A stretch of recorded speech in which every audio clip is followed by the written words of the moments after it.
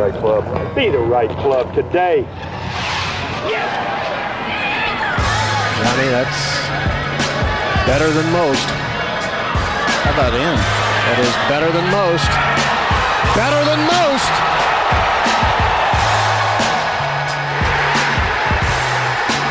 Expect anything different? Ladies and gentlemen, welcome back to the No Laying Up podcast. I was corrected already once. This is not the Memorial Tournament recap. This is the U.S. Women's Open recap podcast. We're going to talk some about the Memorial. Appreciate that. A lot of apologies going around this week. A lot of non-apologies. I'm looking forward to you to walking that one back in about 15 minutes. I told you this was the Memorial Tournament recap podcast. A lot to talk about from the past week in golf. A lot of it happened in the middle of the week. Actually, looking at our notes, I don't even think we talked about NCAAs. We didn't even put NCAAs down, which that seems like it was a month ago. It does. We are going to talk about Jung-Hyun Lee 6, who just won the U.S. Women's Open by 2 over Lexi Thompson, Angel Yin, and So-Yeon Yu. It wasn't the best day of golf today. It wasn't the most exciting, I would definitely say. It was the U.S. Open. It was, yeah. The fireworks, I think is what you're alluding to. There wasn't a crazy close tournament. Wasn't a lot of dramatics down the stretch, but very fun to watch Country Club of Charleston. Without a doubt. Yeah, I mean, that was fun to see that on display. And we're going to talk a bit about why that was important, why that was especially interesting golf course to watch, and kind of how that ties into men's events and a lot of stuff here. We're going to talk some Hang Haney, of course. Obviously, that's what we referenced at the top of the show. I don't want that to be the lead story. I know it shouldn't be. Yeah. I know it's everyone's instinct, though, as soon as, of course, a Lee happened to win the U.S. Women's Open. Lee 6. Yeah, he didn't predict that part. Lee 6, she was the only player in the field to break par all 4 days. How about that? It's always impressive. She was so good. And we have a lot of some LPGA stuff that's going to come out. Actually, with the runner-up this week, Angel Yin, she made a hell of a run at it. Self-proclaimed longest hitter on the LPGA Tour. We went up. Self-proclaimed a lot of things. Yes. You're going to see in the video. Tron and I went up and played Hazeltine with her, which is where the KPMG Women's PGA is going to be the week after the U.S. Open. We did a podcast with her too, so you're going to learn a lot more about her. It was cool. She was the only one that really made a run at it on Sunday. But yeah, we flipped a little bit back and forth between the U.S. Women's Open and the Memorial, and it was pretty easy just to stick with the U.S. Women's Open. We're going to get to some of that though. But yeah, Country Club of Charleston. How cool was it to watch that golf course? I resent your comment that she was the only one to make a run. Jarena Pillar, couple late bogeys. She made a run until she didn't. Yeah. She ran out of breath. She got to 5 under and then kind of stumbled home. So sure. Anyway, sorry. I appreciate the apology. But yeah, Country Club of Charleston. What did you guys think? I thought it was great. I mean, what did you think? Let's start at the beginning. You're the one who's been there. You played it. Why was it important? Why was this week important? Why was it circled on the calendar? Well, that's why I wanted to ask you guys first, though, is because I didn't know if it was extra cool just because I'd been there a couple months before and watching them go back through it, knowing the property and stuff. That's why I was curious. Did it stand out to you guys on TV? The most fun part for me, at least today, was hearing you tell us where Neil hit it on all of those different holes. On every par 3. Who was it? Boudier? 15 feet over the green. She went long on 10. I was like, well, Neil was here no more. And then she got it up and down. It was like got up and down. The most gross up and down I've ever seen. And then Lexi hooked it in the bunker on the reverse for Dan, the 11th hole. And I was like, guys, I'll give you one guess as to where Neil also hit this ball. That was also a really good bunker shot. That was. No, I loved it. I thought it was a fantastic course, flat site, but so much scale, and the conditions were the ball was rolling, the greens were not holding shots, which I think is especially interesting to watch the ladies play just because they don't put as much spin on the ball. And I thought Fox did a good job with some of the camera angles too. I think it's obviously tough to make a flat course in really, really bright sunlight appear like to catch all the little nuance and stuff. But some of the vantage points where they had, the bridge in the background and all the low angles on the approach shots to pick up the false fronts. I thought all that was great. Yeah. It's hard to make a flat course look interesting, like you're saying, but it's also hard to make the parts of that flat golf course like really shine. Like it's what they did when we were kind of having beers and watching on Friday. With that gnarly pin on 11 and just seeing where the camera angle was. And granted, it was because a lot of people kept coming up short. And so they were kind of shooting from the exact perfect spot straight up that hill. And it was spectacular. Just the people we were watching with don't watch a lot of women's golf and are really like a lot of golf that would go to a golf course like that. And well, I think they were kind of just like, holy shit, like is that all the green? Like, what is that hole? Yeah. That's insane. Friday was awesome. That was the best golf of the week. Let's put it in context. We were having like a meeting over here, and the golf was on mute, and like 6 or 7 times during the meeting, we have to be like, whoa, go back to that, go back to that, go watch that. And I tell you, it has a lot to do with just the ball rolling, like the ball rolling on the green. The ball gets on the ground, they're not in control of it, and all bets are off. And it was the shot we watched today. I forget if I think it was Boudier on the 6th hole of par 3. She's trying to go at the pin, and it misses just to the right, and it takes the slope and goes way down far to the right. And I then flipped over to the memorial and watched somebody miss a green by a yard and it stop in the heavy rough right next to the green. I was like, which one of these is more interesting to watch the next shot? And I can tell you the answer was Sully, I would say Kat would disagree with you. Well, I hope he does. Like, he should be uncomfortable. Based on his comments, he wants gouging out sideways and ball not rolling at all away from the greens. Well, that's fine. We want the pros to be uncomfortable. We're going to get in the USGA. I thought Celine Boudier's bunker shot on 18 today, like last shot of the tournament, where it comes up short and then it rolls back off the green. I didn't see that coming. I was like, unfortunately, she had a few more shots of the tournament after that bunker shot. Yeah. That was sweet, though. That was nuts. There was a lot of, like, I forget who hit it, but yeah, there's a lot where you can see it land a foot off the green, like we're saying, and all of a sudden you're like, oh my God, I can see what's going to happen here. This is going to start picking up speed, and then it does, and yeah, it was great. Why don't we go to the first voicemail we have, and then let's get through some of these other topics we have to discuss, sticking with this tournament. Hey guys, this is Brian in Washington, D.C. I know DJ is retired from coverage takes, but would love the rest of your thoughts on this.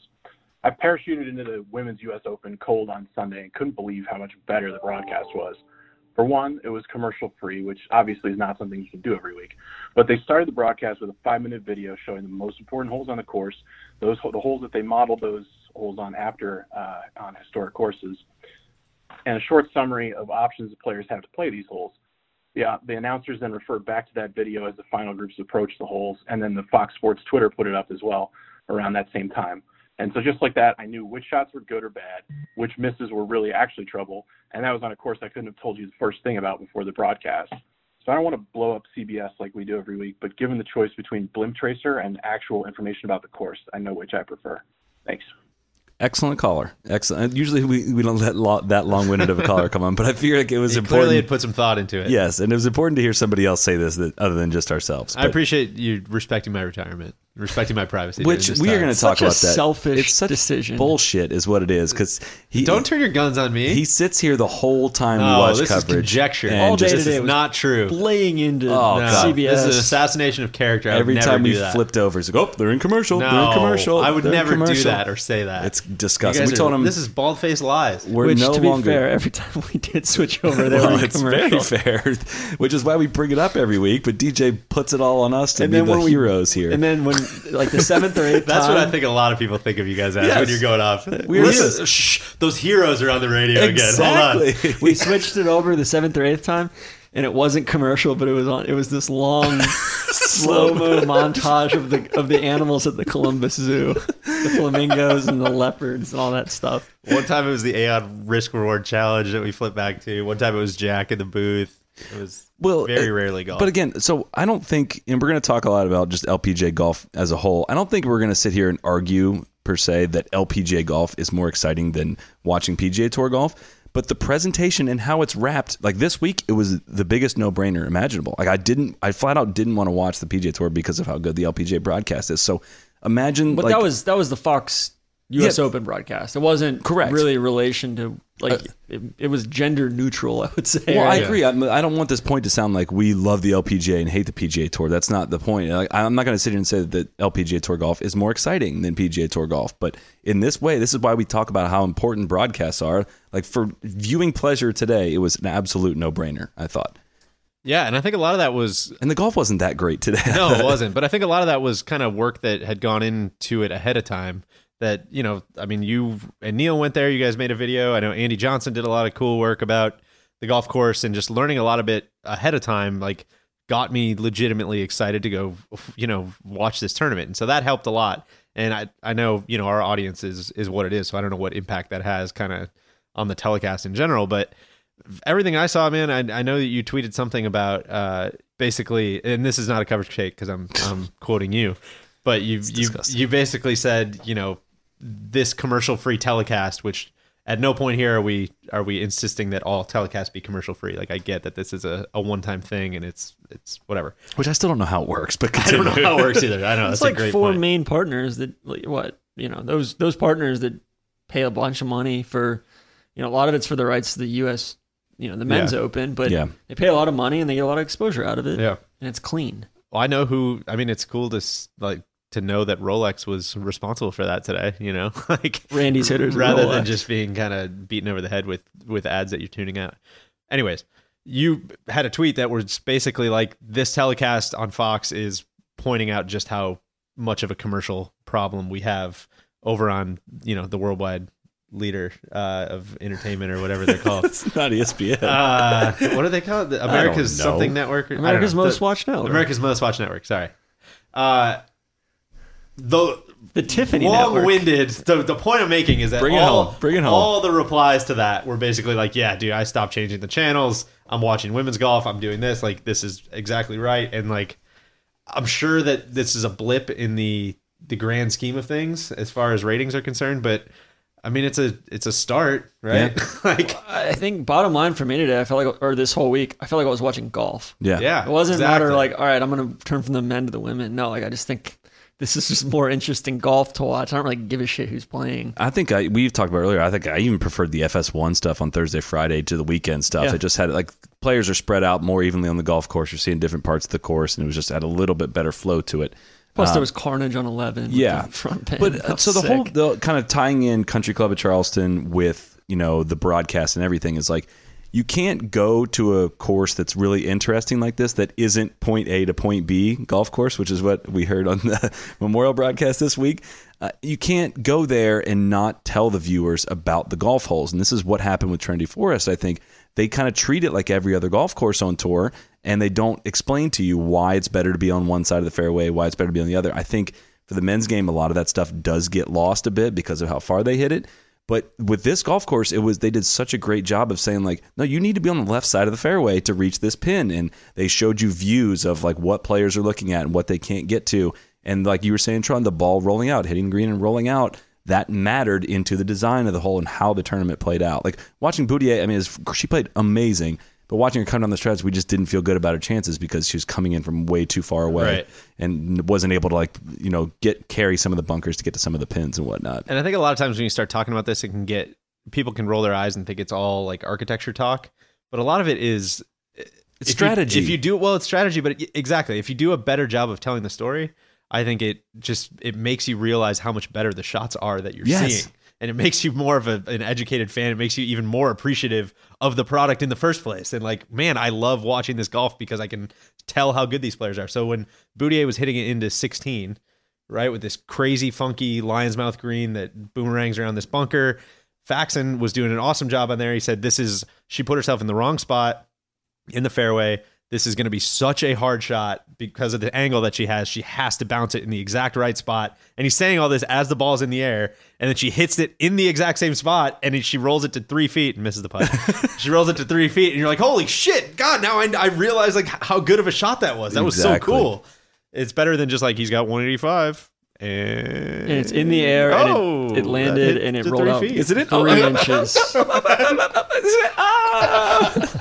But this is some of the things that are afforded when you are commercial free. Like you have more time to sit there and have not only commercial free, but also all the different times they cut in and out of a little promo here, or promo there, or I think Billy Horschel. Not to pick on him, but Billy Horschel.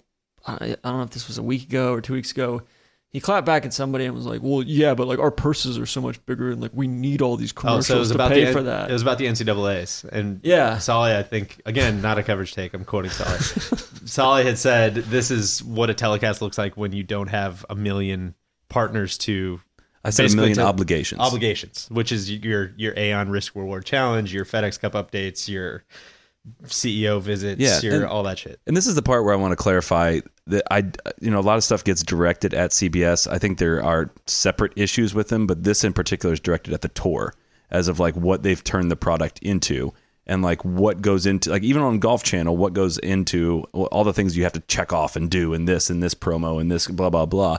Which when you took all that out and just showed NCAA golf, it was like being on what I imagine crack to be like. Well, then, so at some point, the whole point is at some point saved that with what I imagined. With Horschel, it's like, yeah, man, like we get that. We get it. Like the purses are freaking huge, and you got to pay for that somehow. But like at some point, it's just going to choke itself out. Exactly. Well, and there's no long-term view here, where it's like the sponsors aren't getting a return on their investment. Exactly. The like the viewers are tuning out, so ratings are going to go down. Like it's and then the tour is basically trying to supplement this with getting millennials and getting all that live under par stuff involved and broadening the demographic. But it's like, you can't do that if the product itself just sucks. Yeah. Well, that's the whole thing is, it turns into, with all these great partners, like we're able to play for the purses that we can play for. I'm like, like respectfully, like I don't give a fuck what you guys play for. Like that's the whole point though, right? Like, and if enough people feel like that, like, it's going to be really easy. Dude, Solly and I were saying on the couch today, I'm like, what seems like kind of an issue, and this is not like a shot at anybody, but it's like what seems like an issue is like I have no interest in the Memorial today, and I love the Memorial. I know, me too. Like one of my favorite I've been there a tournaments. bunch. I love the golf course, and I'm just like, dude, I don't really care. In your defense, you said you'd have no interest in who actually wins it, not no interest in the golf tournament. Yeah, that's true. That's true. Yeah. Did I? I think that's what you meant. Yeah, that's what I meant. But it was, I felt, I was more, and maybe I'm just a sicko, but like, I don't know, the web tour was going on. There's all sorts of stuff going on. I watched the Belgian knockout this morning. That was weird. Well, and that's right. If we really get back to the crux of the coverage take retirement, that was the point. Was like, dude, you know what? I'm retiring because I'm not going to just like keep watching this. I'm not going to keep saying the same shit over and over. I'm just going to not watch it. Because why would I like keep putting myself through this? Well, and you going keep back, doing it and you keep talking about it before we turn the microphones on. But going back to the larger point stands, watching women versus men today, I was like, no, like or watching the NCAA's earlier this week. It's like, no, like I just want to watch golf. Yeah. And at some point, what the PGA Tour telecast has devolved into isn't golf. It's watching sporadic shots presented in a pretty orchestrated manner that feels like you're so far removed from the tournament that it's you're almost watching through the looking glass, which is a really jarring statement because the level of golf that's being played out there is, I don't know how many X higher than everything else but we're talking about. You lose so much appreciation for sure. because you're so far removed. Exactly. Without a doubt. Yeah. We're going to do something. We're going to do it live. Okay. We're going to do this live. And this is almost unprecedented. What does that mean? It was another major victory on Sunday for our friends at Callaway. Callaway staffer Jungyeon Lee 6 had in the bag all 14 Callaway clubs to take home her first major and first LPGA win. Epic Flash driver, Epic Flash 3-wood, which I think I said this week, maybe my favorite club I've ever owned, ever. Oof. We're going to unpack that a little bit at some point. Apex hybrids, which I think Tron is going to hopefully be having in the bag soon as he moves towards this LPGA setup. For sure. Yeah. Apex Pro 19 irons, Mac Daddy 4 wedges, and Odyssey O-Works 2-ball putter. Strong week off the tee. She was top 10 in the field in both driving distance and accuracy with that Epic Flash. Callaway was the #1 driver brand at the U.S. Women's Open, led by that Epic Flash. 38 Epic Flash models in play at the major, and has the most wins of any driver model in 2019. And a great week on the greens with her Odyssey 2-ball, as well as Odyssey dominated the count at the major. 64 putters in play. No other brand had more than 33 of those, and they have won all 6 major counts across the PGA, LPGA, and Champions Tour this year. That's enough stats for you? That's a good driver count to win. Yeah. It is, no doubt. Because I feel like that's a lot more relatable to what our swing speeds are. Dude, there were a couple. TJ and I swing speeds there were a couple times where I think J. Marie Green, which I don't want to get her in trouble. I don't know if she's an official staffer or not. We'll say the ad. We'll say the ad read's over. But yeah, looking like her caddy and her are walking up the fairway, and I'm looking at her clubs. And I'm like, fuck, I think we have the exact same setup. That's like exactly the clubs that I play, which is cool. And that's what it bears repeating, but I mean, people say it all the time that like, and I don't want to pretend like I watch a ton of LPGA golf. I watch pretty much the majors. If I'm being like majors, Portland's always good. The ones that they have out on the West Coast, San Francisco and LA that they had at Wilshire this year was really good. But it's what you hear from everybody. It's like, God, it's so much more relatable. And that's why seeing them bouncing the ball up and seeing all that stuff is like, man, that's it's just cool to see. And we don't want to come off as preachy that we're LPGA experts. No. I think we're pretty honest that we're not experts. But the parts that we keep kind of we're making unpacking an effort to get and better. uncovering, we have really enjoyed, and we got some more. It's also stuff coming. it's fun when you go out and they say, hey, like, what can we help you with? Yeah. Or like you're pleasantly surprised every single time. They make you all go of their out. top players. They like schedule the podcast interviews for us, like with their top most marketable players. It's kind of nuts. And the players are so gracious, and they're all like, I think it's kind of an indictment on, a lot of the, I don't know if it's just the media or, fans being interested, but like they all have, if not more interesting stories than the PGA Tour guys, at least just as interesting stories, and they don't get told, Yeah, and back to the relatable point, I think one of the things we've always taken is when you play a pro-am like in the LPGA, like you play the same tees as them. It's like you're literally playing the same game. They're obviously like way better than you, but like you play the exact same game and just get like an exhibition. That's why that was so fun to watch. And I think the gap between like normal amateur, male or female play and like men's professional golf at the highest level is like keeps growing wider and wider and wider. Yeah. So on that note, let's get to the next question because I think it kind of leads us there. Nig Carr, an Alaskan calling from Hawaii to talk about South Carolina. Why can't the USGA get it right for the men, but they can get it right for the women? That's all I have. I'll hang up and wait for hours. Shout out to Nate Carr. Carr for the course. You've probably seen him on Twitter or Instagram. Golf with your kids. I think that's a great question. Why do they get it right for the women? And I'll let you guys start with this one. There's got to be a much lower variance, right, between the women where they're just, like they are putting less spin on the ball. It's just easier to set up a course for them. Yeah, and it's harder for them to they can decimate a course. They can go to better venues too, to be honest. I mean, because of that. Yeah. Yeah. Well, I think internally they have to like look at this, how great this week went, and then they'll also look and be like, "Fuck, what have we done with the golf ball to like prevent like a men's tournament from playing out like that? Because it goes so far and it spins so much that none of the shots that mattered out there would matter to Dustin Johnson or Brooks Koepka, and they have to do these extreme things to the golf course to present this challenge, and that's why they continue to go over the edge because the technology is insane." Quick sidebar on that, and I know the inherent irony of us discussing this while also doing an ad read for an equipment company, but it's like going back to, I read Jonathan Wall's article about Tiger and the golf ball back in,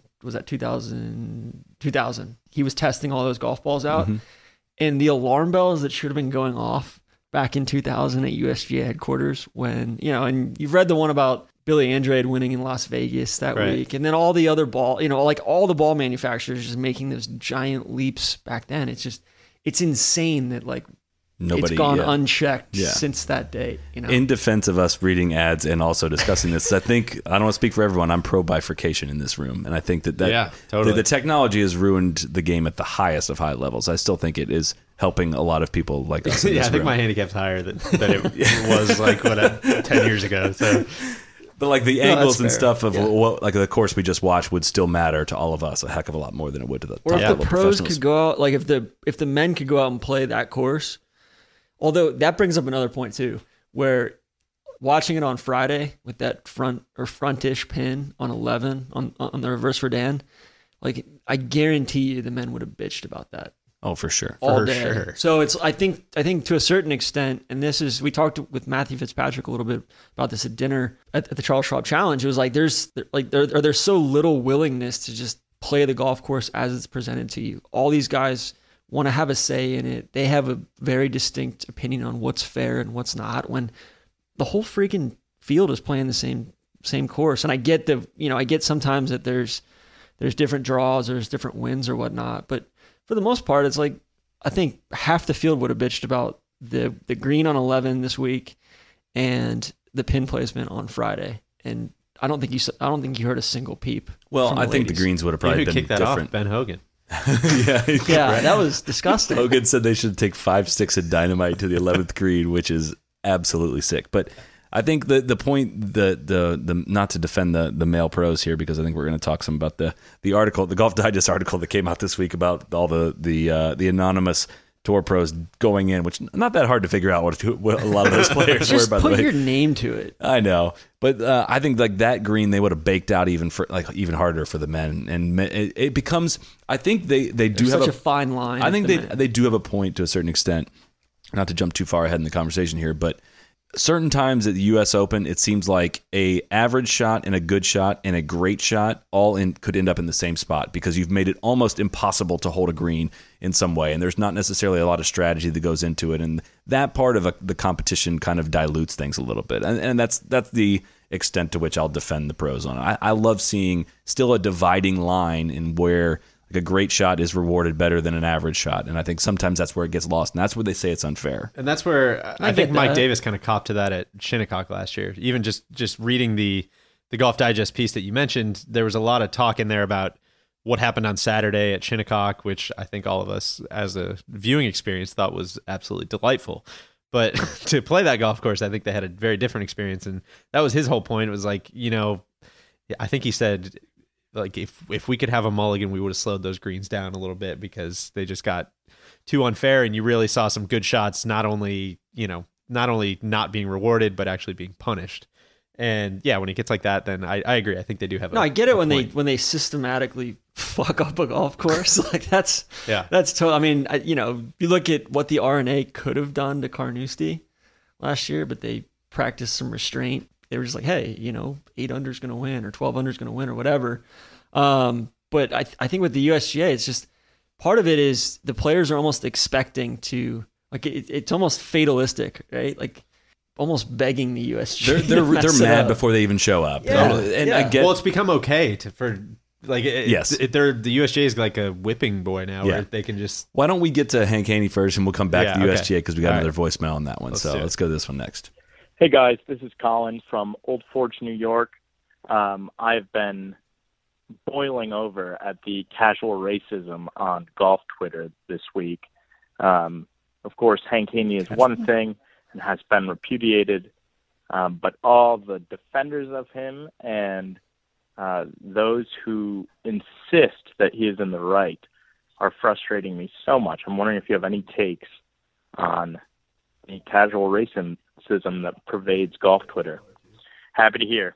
All right, let's just go right into caller 2 here. Hey guys, this is Low Energy Randy from Jack's Beach. So how the fuck does Hank Haney get suspended for being right? Take it easy. All right, so there you go. That's pretty much the two sides of the argument there. Why don't we, in case you happen to have missed this story this past week, let's just go through it somewhat as quickly as I can.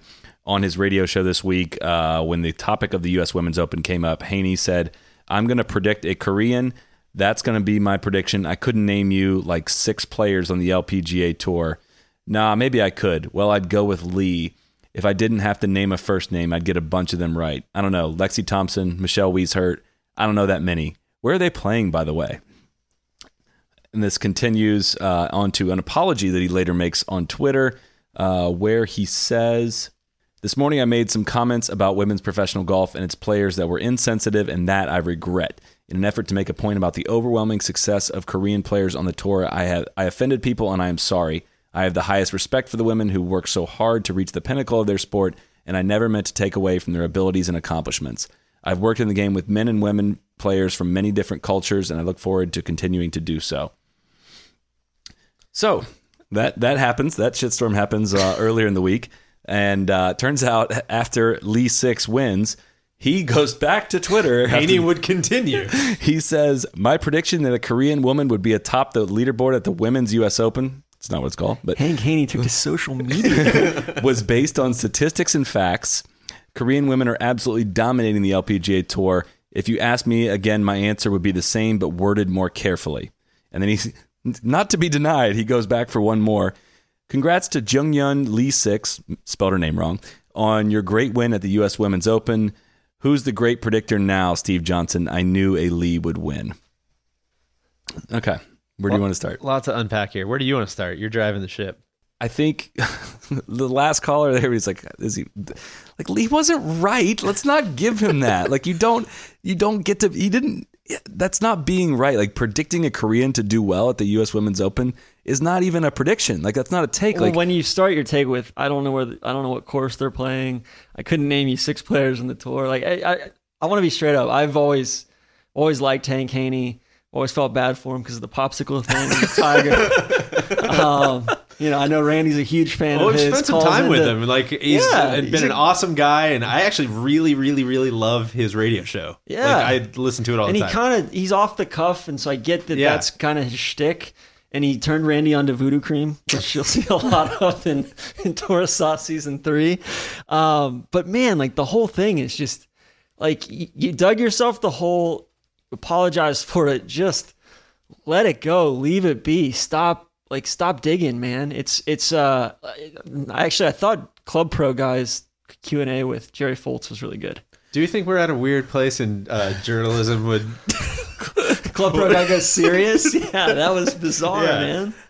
I do want to give a shout out to Jerry Foltz, who's the one that aired this out, which I don't think this would have kind of caught the steam that it did if it wasn't for that. I just think it's like, I'm so past it being cool to just be like, oh, who cares? Yeah. Like, who cares? Like, if you sat down and watch it and you truly don't enjoy it, I'm not going to sit here and tell you that you should enjoy it. But like, if your job is to talk about golf on the air, it's not to like act like golf. You're too cool for the LPGA. And then especially when you're referencing, I teach women too. Yeah. Well, all right, cool. You should be as well versed in the women's game then too, and not even know the name of the course that they're going to. I mean, again, I know it's kind of off the cuff and I'm not going to stand by everything we've ever said on the podcast, and I'm sure there's definitely things we'd like to have back. I think that's my thing is like, dude, you fucked up. Like, everybody fucks up. And then his apology, and I don't want to scrutinize apologies, and it seems like I'm very much part of the PC police on that, but I always look for when I see an apology is like, are you apologizing for what you did, or are you apologizing for getting caught and that people are mad? And he was like, I'm basically sorry that you got mad about this. Yes, that's where he was definitely ending up. And it was like, okay,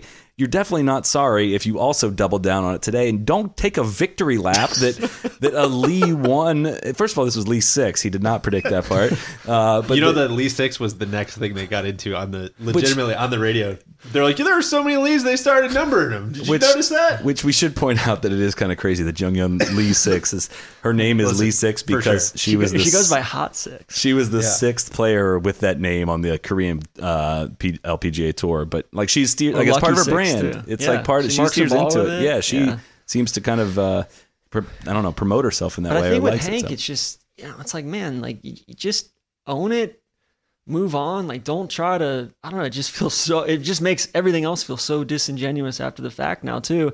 And then all the people that, even when you make a joke about it, or even when you kind of steer into it a little bit, it's just, it's like, oh, you guys are being PC. Like, we're not all that PC on this podcast. we're pretty loose and fast, but on some level, I think it goes back to like, hey, like we respect people who play the game of golf, and we like it's our national championship for over half of the population. But the idea, that's a big deal, guys. The part that bothers me the most, and this is maybe where I'll get my like snobby guy. Did you guys know I used to live abroad? But like it kind in Barcelona.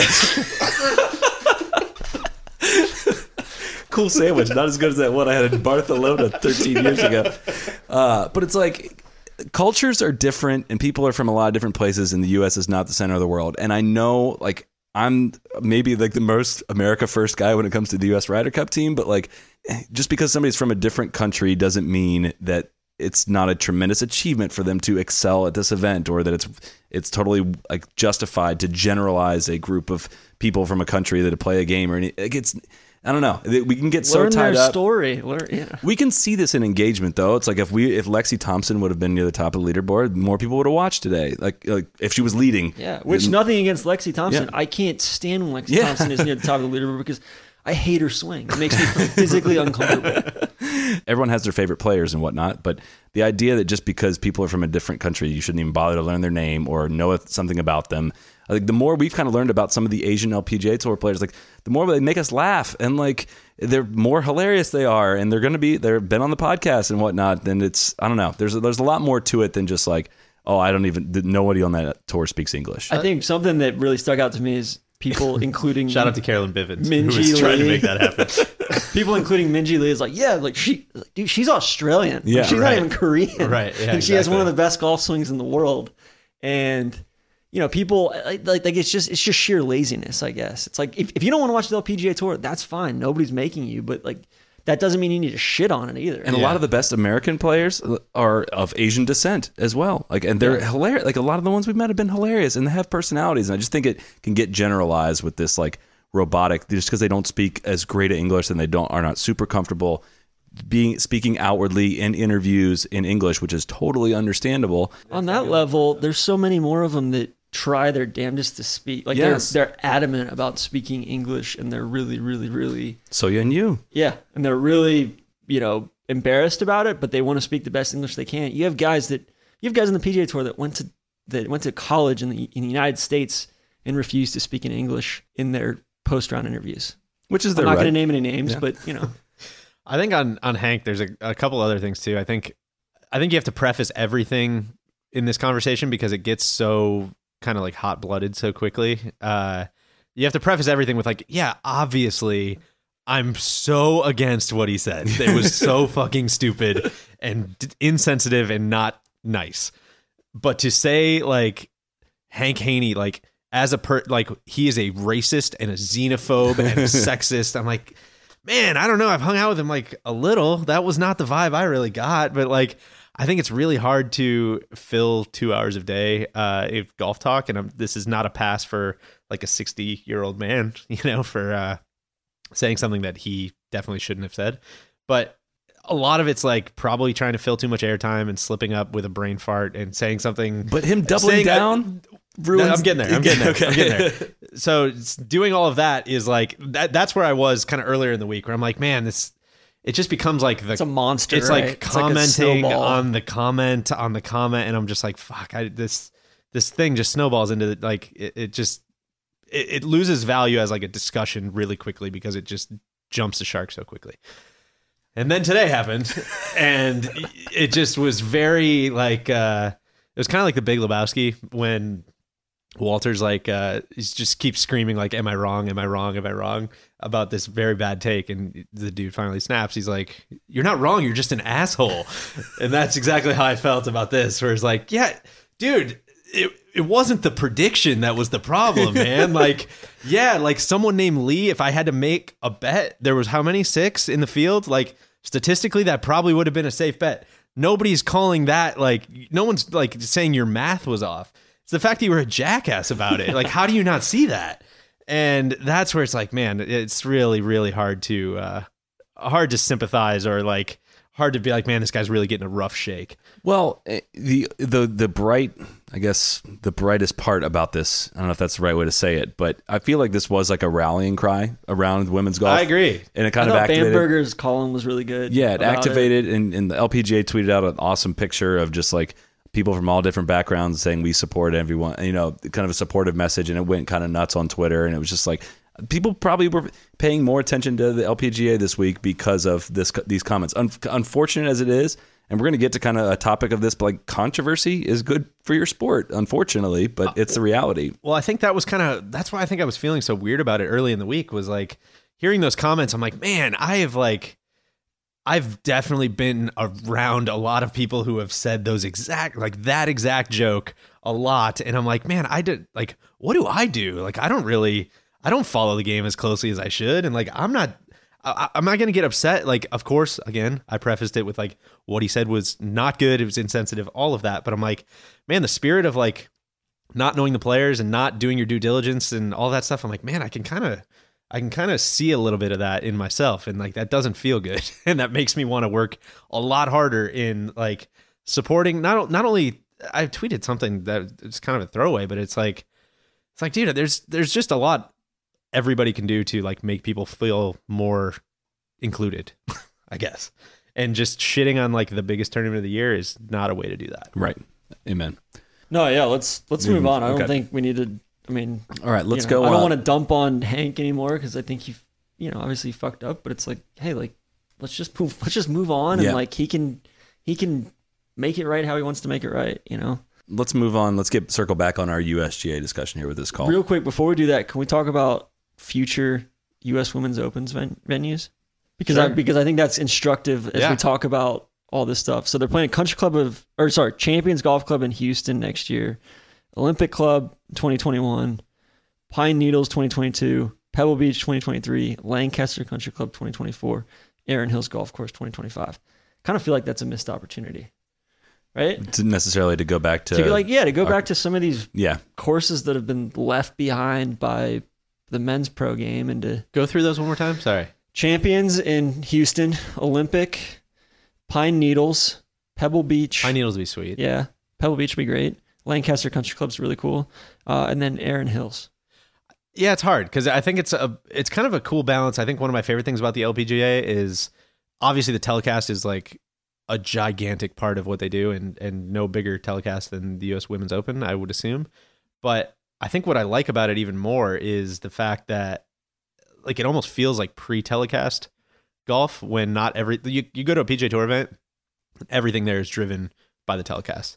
The signage, the way the tee times are set up, the way the groups are set up, all of that is done with the telecast in mind. And whereas the LPGA feels so much more like it's like a fan experience. It's like very throwback in a way that I really like never got to experience. I was gonna say I miss it, but like I never got to experience that on the PGA Tour. But it goes to like Lancaster, Pennsylvania will be a community that like turns out. Erin Hills getting another tournament like will be people that will turn up. I think Pebble Beach is like it seems like kind of a cool balance of historical courses plus just like cool communities. Maybe, I don't know. Let's move on to this. We kind of touched on the Golf Digest and USGA, the shredding. Why don't you take us there, Deej? Yeah. So for those who might have missed this article, basically Golf Digest, I think it was Brian Wacker and John Huggin, if I remember correctly, got a 57 people. They say they interviewed 57 people, 35 current players.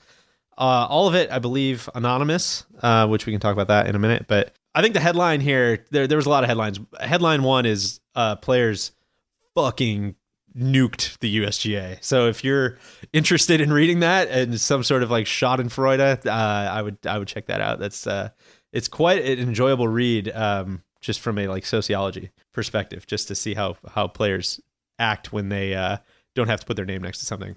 I think the other headline is that players were allegedly, some big name players were considering a boycott of the U.S. Which I can't even get through without laughing. We're considering boycotting the U.S. Open because the USGA was too mean to them and taking away their national championship. So I'll turn it over to you guys. How likely is the fact that there was a legitimate boycott in play? Well, how good would it have been if guys like, Brian Gay and like, Ricky Barnes are showing up and they're scabs. We're boycotting this. No, dude, we're showing up. Like, it's a big ass purse. I heard a story from, I'm guessing it was the PAC meeting that was like based on this boycott thing, that a lot of that stuff came out of. And I won't name the player because I forget who told it to me, but they basically were like, they were kind of kicking around this idea, like, if the purse is this and if they keep screwing this up and blah, blah, blah, blah, blah, like we're going to boycott. Like, who's with me? And I forget who it was, but they were sitting next to another, we'll call them a major champion, to keep in spirit with the article. And they were he was like nudging him. He's like, dude, I'm definitely going to go. Like, if all these people stay home, like I'm for sure going to go. And I always thought that was pretty funny. It's like, you basically, like you're saying, you need 30 guys to be like, yeah, no, we're still going. Like, I want to win the U.S. Open. It reminds me of that South Park episode when they're like, we want some of that internet money. It's going west to find internet. Yeah, but it's like, what are your demands? Like what? Oh, they listed them out explicitly in the article. A lot of it was so. But even the explicit demands, like I read the article, and even the explicit demands are like they're a little bit kind of onerous or vague, or like that. That's why I don't understand why the USGA is not like, all right, cool, like we're gonna put Mike Davis's head on a steak and serve it to you guys on a platter, and like that's our offering, and cool, we can come to the table and like we've showed you that we're willing to work with you guys now.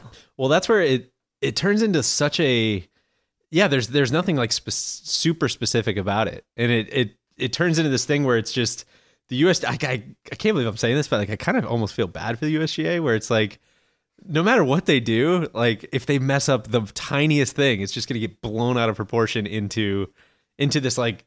It's a pitchfork mentality. It is, totally. It's everyone just kind of sitting on their toes, ready to like jump on them as soon as something goes wrong. Which, like, if something, What's the worst thing that's happened at the U.S. Open? What happened last one? Saturday at the U.S. Open got a little out of hand last year. Yeah. Imagine if that had happened at Augusta this year, like for whatever reason they lost the greens. Yeah, exactly. There's just so much more built-in goodwill, which like the USGA doesn't have. It would be like, even when what was the Wachovia, now Wells Fargo, the year that they had the greens all messed up. The year Derek Ernst won. Yeah. Phil even was sick. like, I think they get a pass on it. Like they got, they've been the gold standard of how to run a tournament. So it's not just players that want to, jump all over a particular incident. It's like a black book, if that's the right word. It's of just all turned into a things. meme at this time. Well, it's like this just overall vitriol that's not even directed at anything specific. And I think for me, it comes back to one thing. When you watch the British Open presented by Her Majesty the Queen, UK British Open. Can you name who sets up the course? I cannot.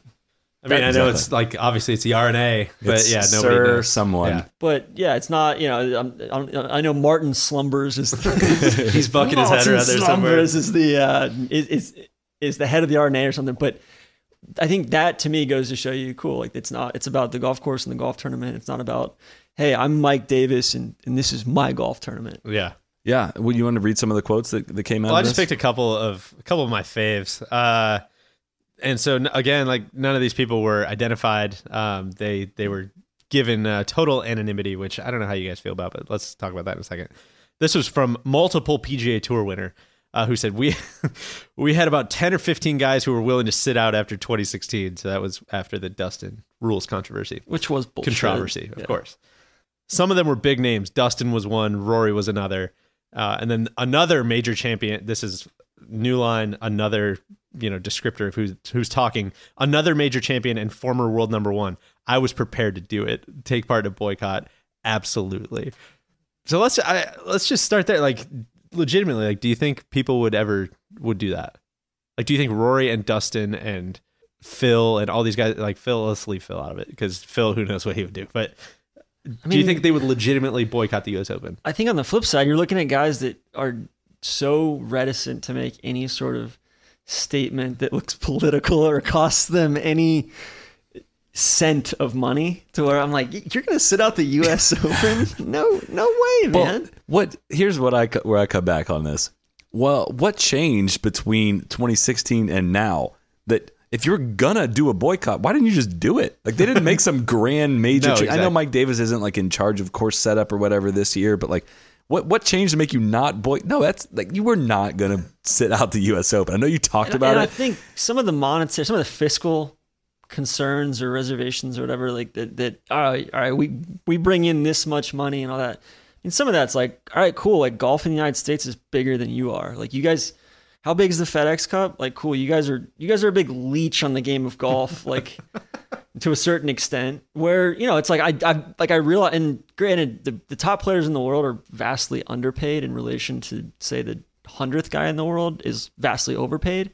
Like Rory and Dustin and Tiger and Phil, those guys are underpaid as far as purses go. Like they, for what they generate for the game. But going further into that, it's like, hey, there's like golf is also bigger than you. It shouldn't be, that they devote 100% of the revenues raised by the U.S. Open to your purse. I do, though, think it was pretty jarring in that article, and I don't have the totals in front of me. I think it was, $37 million a year that NBC was paying for the rights? That's exactly what it was. $37 million with NBC and ESPN, and that bumped up to $93 million a year with Fox. And like the purse didn't go up? And the first basically, well, that's absurd. The player said originally we were getting about 25% of the TV money NBC was giving to the USGA. Then we were getting about 10%.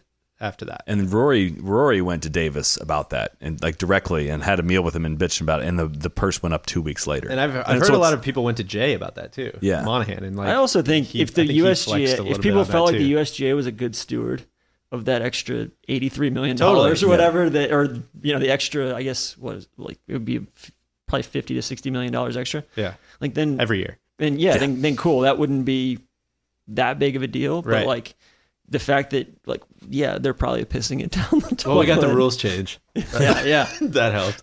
Yeah, that was worth $40-50 million. And that rollout was so smooth. All those consultants and PR firms that worked on that. There's a great anecdote in the piece about basically how the USGA was like, okay, cool, we heard your concerns.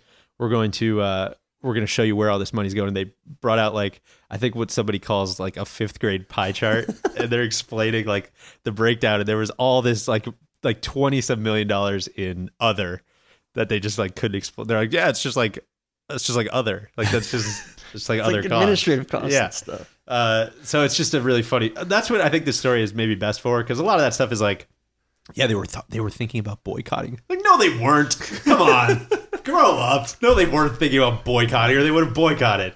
But a lot of this is like, there's just some really funny visuals that you can picture while you're reading it. That's, I think, probably the most useful thing. I think it also comes back to going back to course setup. Like, what? Like, cool. None of this shit would be an issue if you guys just did something about the golf ball 10 years ago, or yesterday, or today, or whenever. Like, just figure it out, guys. Otherwise, we're going to keep going down this path, and it's going to get more and more and more pronounced. Well, maybe it's going to be that much finer of a line. Maybe they're saving that $50 million a year and just war chesting it for the legal fees against the manufacturers when they roll back the ball. Can I ask a question? That's playing the long game. Can I ask a question related to the source overall of this report? I'm definitely not the authors of this piece. That's not who this is directed at. But one of them was a huge friend of the pod. Yeah, is it a little weird to you guys that going back and kind of what we talked about on a previous episode of the pod of Golf Digest being purchased by Golf TV, which is, from what I understand, at least essentially like an arm of the PGA Tour, that it was like this article, like a complete shot at the USGA. Like a really PGA Tour's best interest. Really pointed shot at the USGA, which if this was a pointed shot at the PGA Tour, would no longer be published. Like it would definitely not be published in this regard. Did that bother anybody else at all? I don't want to get a conflict of interest that's bet off or whatnot. That might be too clever by half. There's I think a lot of this was, I see what you're saying. I think, having it, would it have been spiked if it was all about the PGA Tour? Like, that's kind of like the looming question about the whole Golf TV. Listen, I'm here deal. For that combo. I'm very here for it. I think one of my favorite quotes was like, it was basically like everybody thinks the PGA Tour is run like House of Cards when it's actually run like Veep.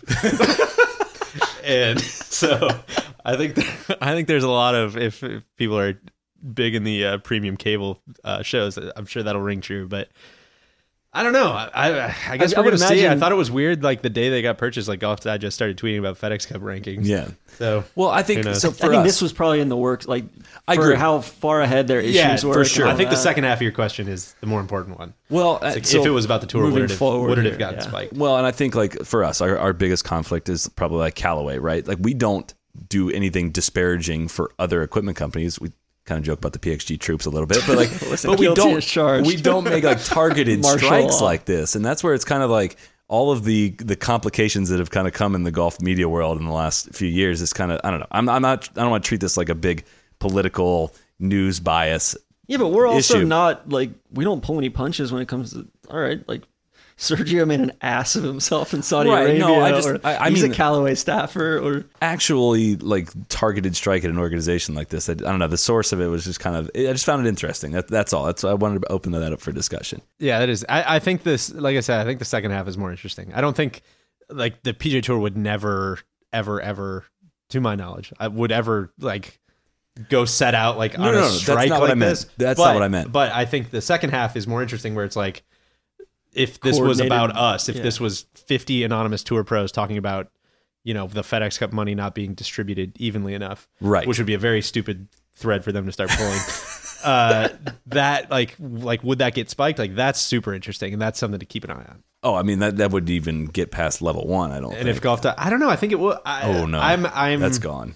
I don't know. I don't think I'm optimistic that they couldn't have that much editorial control over. But also, I think with the PGA Tour, like looking back at the Kuchar thing this week, where they basically tried to scrub that from the internet, the whole thing what I was getting with at. his, for whatever reason, he got to mark the ball on the fairway, and the whole embedded ball scenario was that Thursday? Yeah. And I mean, the PGA Tour can't even can't even have a line of communication to their own social team. I don't think that their recently bought digest acquisition. No. Yeah, that's like I do not think the PGA Tour was in any way behind this report. Like that's not what I was getting at. It's I just think a it was good just question like, to ask for the yeah, future. it's like okay, well, state-run media. It's kind of it's kind of off limits to have anything by this publication run at them now that they are basically essentially. Yeah, it's just I mean, it's kind of a coin flip, right? It's like if somebody doesn't buy it, I mean, the thing's been for sale for a long time. It basically got, I mean, we broke this down on another podcast, I think, right? It got bought for basically like pennies on the dollar of what it sold for in the early 2000s. And there's a million reasons for that, but it's like, it's kind of like either, you know, someone like that buys it, or maybe it goes away, or maybe it turns into, you know, a shell of itself. And the trade-off for it not going away is like, okay, now you're going to have to deal with, you know, some bias questions on pretty much everything that goes out, because that's the deal. Along these lines, and maybe most people don't care about that. I know, like it's something to think about. I mean, it's you know, Tron even tweeting about, you know, golf.com not properly mentioning conflicts of interest, like changed their policy almost immediately because they were not like mentioning conflicts of interest. I think the craziest part for me is like we're three guys sitting around a table, and I know we have a big microphone now and a big audience, but like we shouldn't be the ones that have to point that out so to you. true. Shout out to Justin Huber, one of our young hitters, who tweeted something about like the app was not showing like projected web ranking, for web the 25, rankings which for is the 25. Literally the only tour that matters for. By the end of the day, it was up. Yeah. So yeah, golf's so small. Like people listen when you complain. Well, so putting my conspiracy theory hat back on, I think specifically related to this issue with Golf TV, and like which now owns Golf Digest, you know, which has a partnership / content agreement in some way, shape, or form with Tiger Woods, who is represented by Mark Steinberg, who also represents Matt Kuchar. Matt Kuchar has a pretty embarrassing rules incident pop up, is all over the television, gets posted on social media, and then all of a sudden disappears from social media. Why do we think that got pulled down from social media? Can we connect the dots here? One call, that's all. Like Mark Steinberg. Like, is this a good thing, like for golf, like with them to be in like a media deal with each other that, you know, I mean, Tiger runs Mark Steinberg runs the show because he runs access to Tiger Woods, and like, I mean, guys, this is late stage capitalism. This is what Randy and I have been talking about the whole time. Kuchar is wearing Steinberg's ass out this year. This is what, the third major fiasco. Also, Kuchar It's almost this like year, he's in a contract year if he's a baseball player. He's like renegotiating next year. He's trying to get a better deal. Also, the most telling thing about that whole thing was, and Joe Ed or Patton's caddy tweeted about it, was Kuchar using plastic tees. That was so on brand for him. But like with Kuchar, it's like, and this is where you get the PGA Tour kind of infighting a little bit. You get the guys talking about, of course we get the player relations guys calling us and we got to yank this down. Like, no, like, of course we don't want to yank this down. Like, we're journalists, man. But it's like, yeah, but when you signed up to work for the PGA Tour, like you kind of gave away some of that leeway, some of that independence. It's hard. I have gotten the call many times when I worked there on like, yo, so-and-so complained, like we got to take this down. And it was probably on some of your best. Yeah, and I was always kind of like, too, all right, right? like, I get it. Like, I'm not going to argue. Like, no, which to I this get point, it. to this exact point, is like what we talked about earlier with the Haney stuff. Like, as ugly as that was, like, controversy helps your sport. Like, having an article up on ESPN.com, and I'm not saying this article was ESPN.com worthy or whatnot, but your sport being talked about in a controversial way, people knowing Matt Kuchar's name as, even if he's a villain, if he's the bad guy, it's going to be on people's radar rather than this super protected corporate world that is the PGA Tour. Like, getting out there and getting people talking about it, even if it's positive, negative, having people take sides like, oh, I thought he was right. Oh, I thought he was wrong. This is a great thing for your sport. The short-term vision of like the fact that anyone would think that this could affect Kuchar's marketability or corporate image or whatnot is somehow takes precedent over like the sport being interesting and talked about in a bigger scale. Also, like, they're adults. This happened during the course of competition.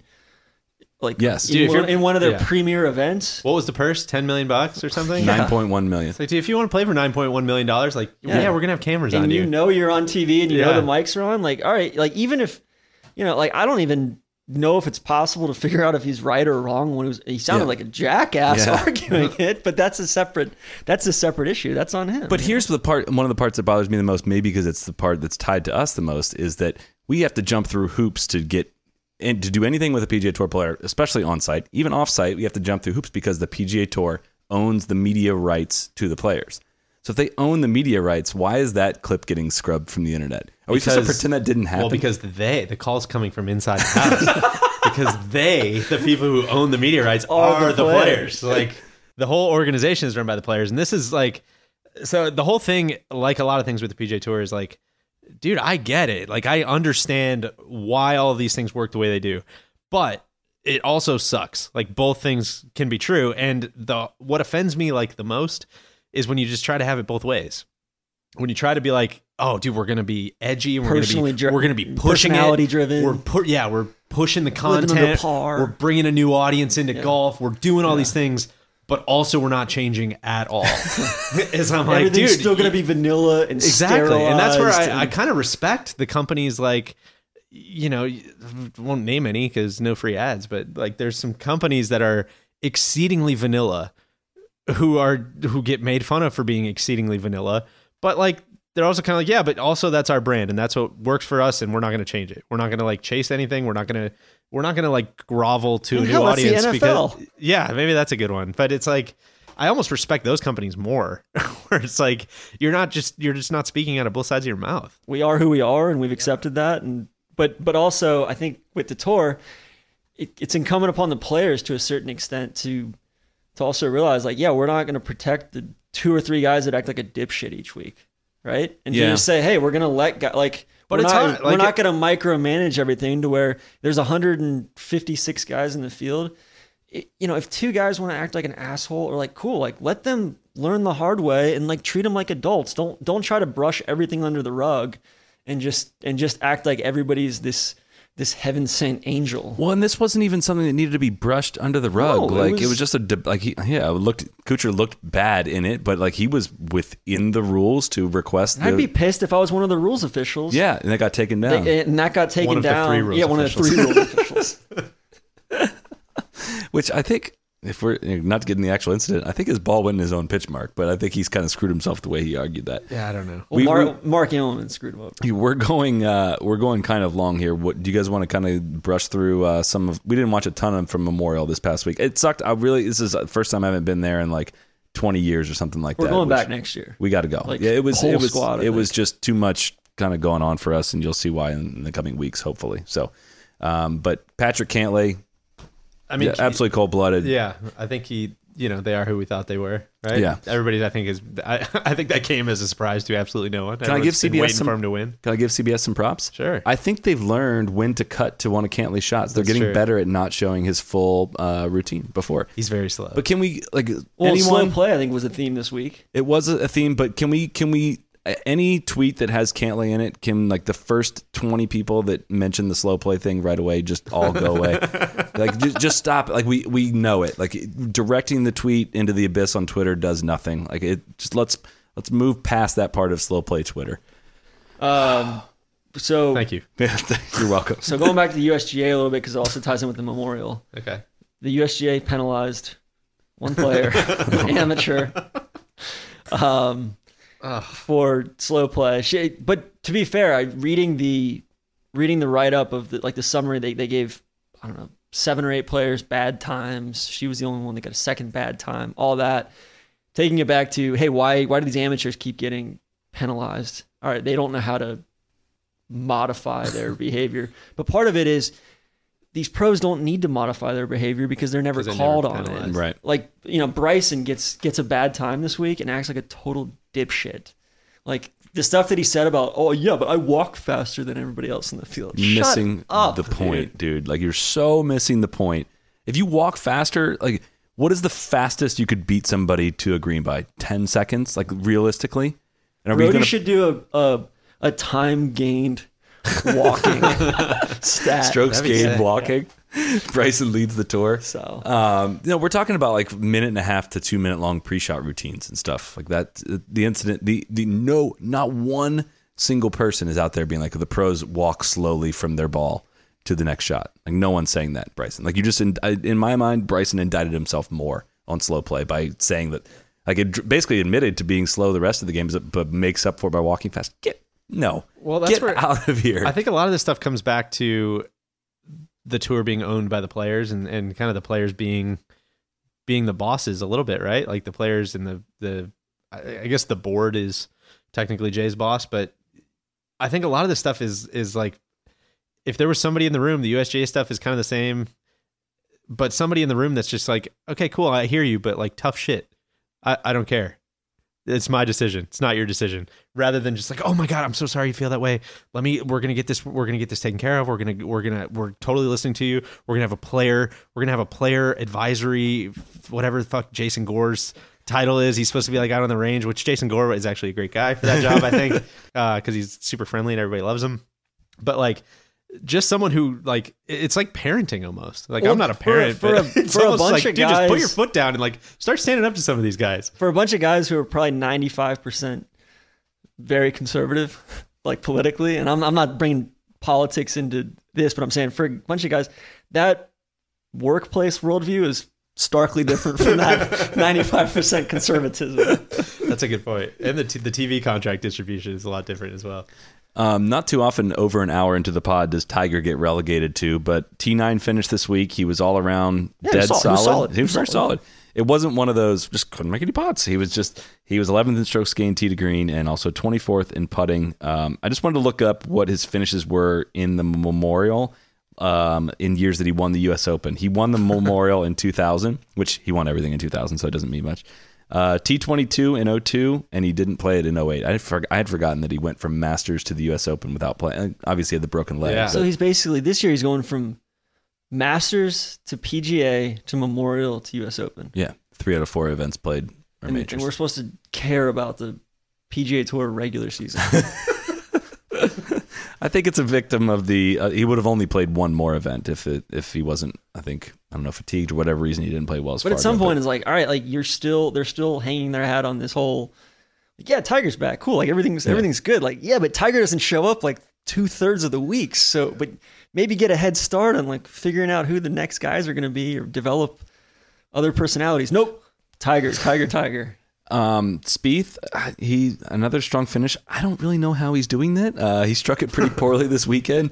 He was second in strokes gained around the greens and 10th in putting. I don't know how many more consecutive weeks he can do that, but I watched Thursday, Friday pretty closely. He struck it well the first 2 days. Yeah. Did anything happen this week? And we're going to do more U.S. Open stuff leading up to it, but anything happen this week make you guys change any way you think about the U.S. Open? I think I think so. I put money on Spieth last night. And yeah. I think he's like 16-1 or 18-1, which I was like, cool, I'll throw $20 on him just to lock that in because I think his odds will probably decrease as we go into the week. I'd feel a lot better if he was doing it the opposite way, if he was striking the hell out of it and not making a bunch of putts like leading up to it. I just don't know how well, I don't know if his putting can, carry him all the way through okay ball striking. I think he's got to hit the shit out of it. But I think the swing is more likely to come back. No, right? He's hitting it totally fine. The putter was like the big concern like a lot of last year or a lot of, towards the end of the year. And it's like, even if he's striking the ball well. He's putted it totally fine all year this year, and it was the ball striking at the beginning of the year that was really poor. And it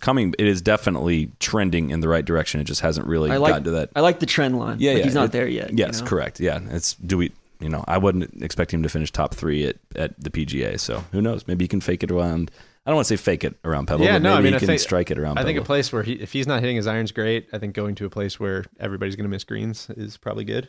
But if he's putting his balls off, I think it's a good spot to be. I think he's in a great spot. I think Tiger's in a great spot. Brooks is in a great spot. To answer your question, I don't think anybody Koepka's going to win. So. I don't think nothing changed.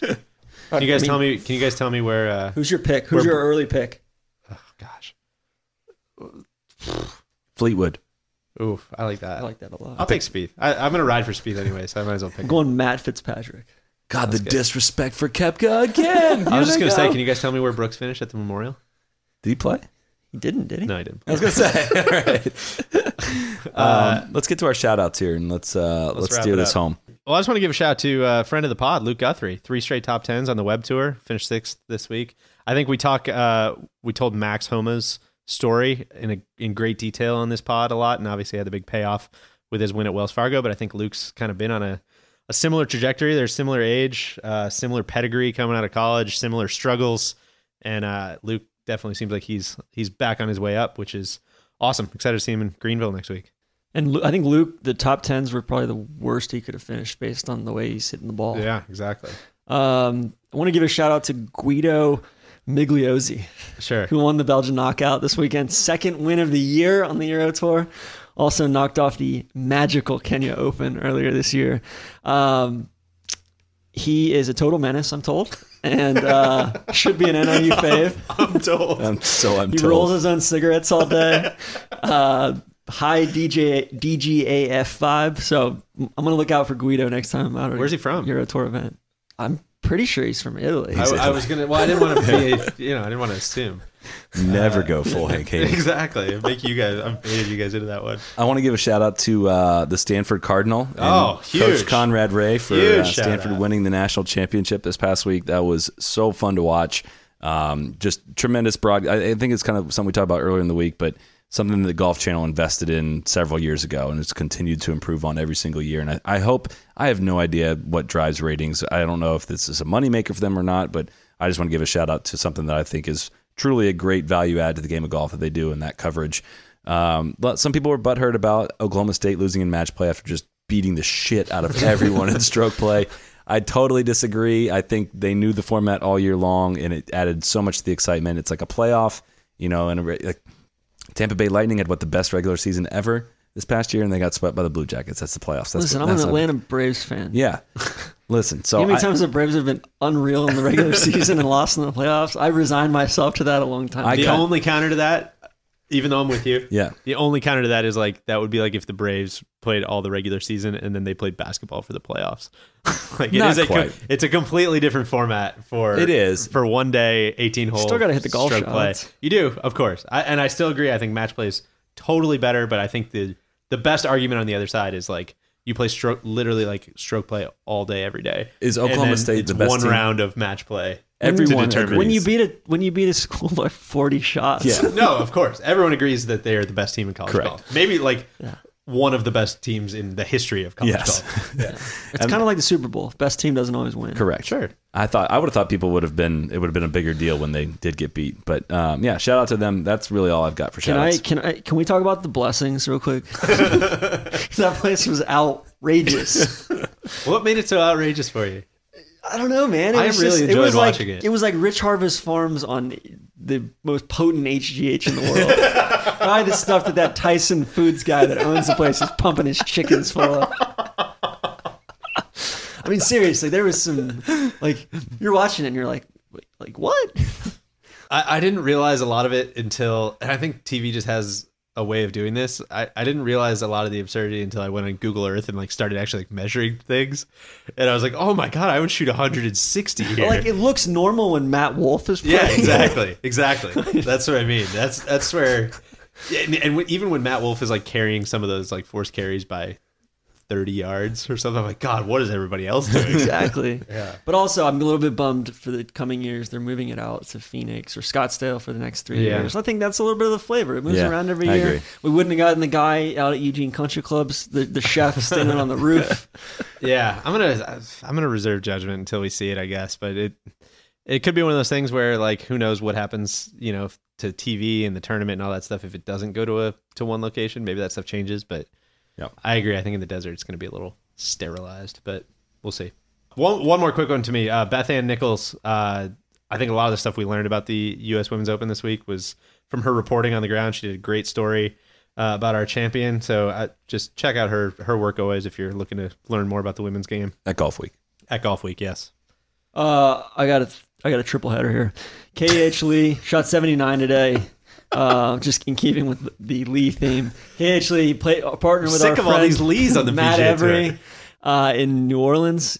Every said he carried him for a couple of the days, and he's a big reason why Every was able to get in the field at Trinity and finish second and basically lock up his card for this year, which is sweet. But he's a stud. I really, really, really enjoyed watching him on Thursday and Friday. Canadian Open this week. Big fan of national opens. Hamilton is going to be a really, really cool spot. So I think everybody should tune in for that. And then we got U.S. Open sectional qualifying tomorrow. One of the best days of the year. Agree. Wild. As always, we've got the big site up in Columbus, Brookside, and then Scioto. Yeah. And there's one at Streamsong Black, which should be on TV. It's so good. Oh, that's going to be cool. It's going to be so freaking hot. We're going up to Greenville this week. Otherwise, I would probably go down there and watch for a day. And then Zach's playing up at Springfield this year, which I guess they get 5 spots up at Springfield. Old Donald Ross, where my mom grew up, Springfield, Huge. Ohio. So. Also to note, as part of the year-long race for the FredEx Cup, the top 2 in the standings going into this week are myself and DJ Pie. And we have earned berths into the BMW Charity Pro-Am. Sponsors invites to the Charity Pro-Am. DJ is playing with Zach Blair. I'm playing with one of our young hitters, Brian Ritchie.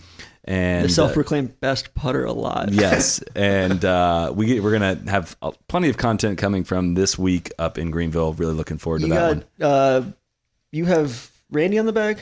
I got Randy on the bag, so yeah, the Strap Boys are going to be tough. How do you feel about that? I just want them to stay hydrated and just have a good time. That's really the main goal. It's going to be hot. Keep pumping them full of water. It could harken back to the days of the franchise on the bag. Exactly. I got Icarito on the bag. We do have 2 full-size staff bags that the Strap Boys are going to be lugging around the greater Greenville area. So if anyone is out in Greenville this week, I don't know obviously when we're playing or where we're playing yet, but we'll keep you abreast of those details. Are lasers allowed in the pro? That's a question for my caddy. I'm just saying, I think you should probably make sure that they are, because I don't want to know what Icarito is clubbing you. That's a good point. In the heat. Ball's going to be jumping. Yeah. I don't know. This is a little bit too much like last year. I came in really hot to Greenville last year, and I played like ass. And I'm a little bit hot. Well, it's just a lack of experience. Okay. All right. We have one final voicemail, and we're going to quickly wrap it after that. Hey, boys. This is Sean from Minnesota. We keep hearing about all these trips you've been on, out to Ireland, California, and we don't seem to have anything to show for it. I don't know if this is some ploy for you boys to keep going wherever the hell you want to, but, I mean, you talk about how CBS's coverage is unsustainable.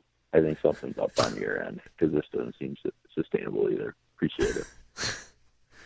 We're working on it. Yeah, we're working on it, guys. No, I'm very, very, very excited to announce, I guess. Yeah, let's do it. Tourist Sauce Season 3, California, LA to San Francisco in a big-ass RV. Episode 1 comes out June 18th, which is a Tuesday, I believe. We'll all watch it together. It'll be fun. If you've never caught one of our, we don't do a real good job of like actually explaining some of the video stuff we do on this podcast, but Tour Sauce is our travel series. It'll be 9 or 10 episodes, I believe, this time around. They're all probably 18 to 25 minutes long. And yeah, we'll show off some different golf courses. We've got some different games we're playing. We've got some celebrity appearances. First trip that all 5 of us have been on. First one all 5 of us have been on. So yeah, check that out on our YouTube channel. We're going to have a trailer going up on Tuesday, I believe. And a podcast that comes out with it, breaking down all the courses we played in California. So look out for that. And if you haven't seen all the other stuff we do on YouTube, there's a shitload of it now. It's kind of starting to grow quickly. So yeah, go check out the first 2 seasons of that. Get caught up on Tourist Sauce, and then look for the new one June 18th. There you have it. Let's wrap it at that. Thanks everybody for tuning in. Cheers. Crack on. Be the right club. Be the right club today. Johnny, that's better than most. How about him? That is better than most. Better than most.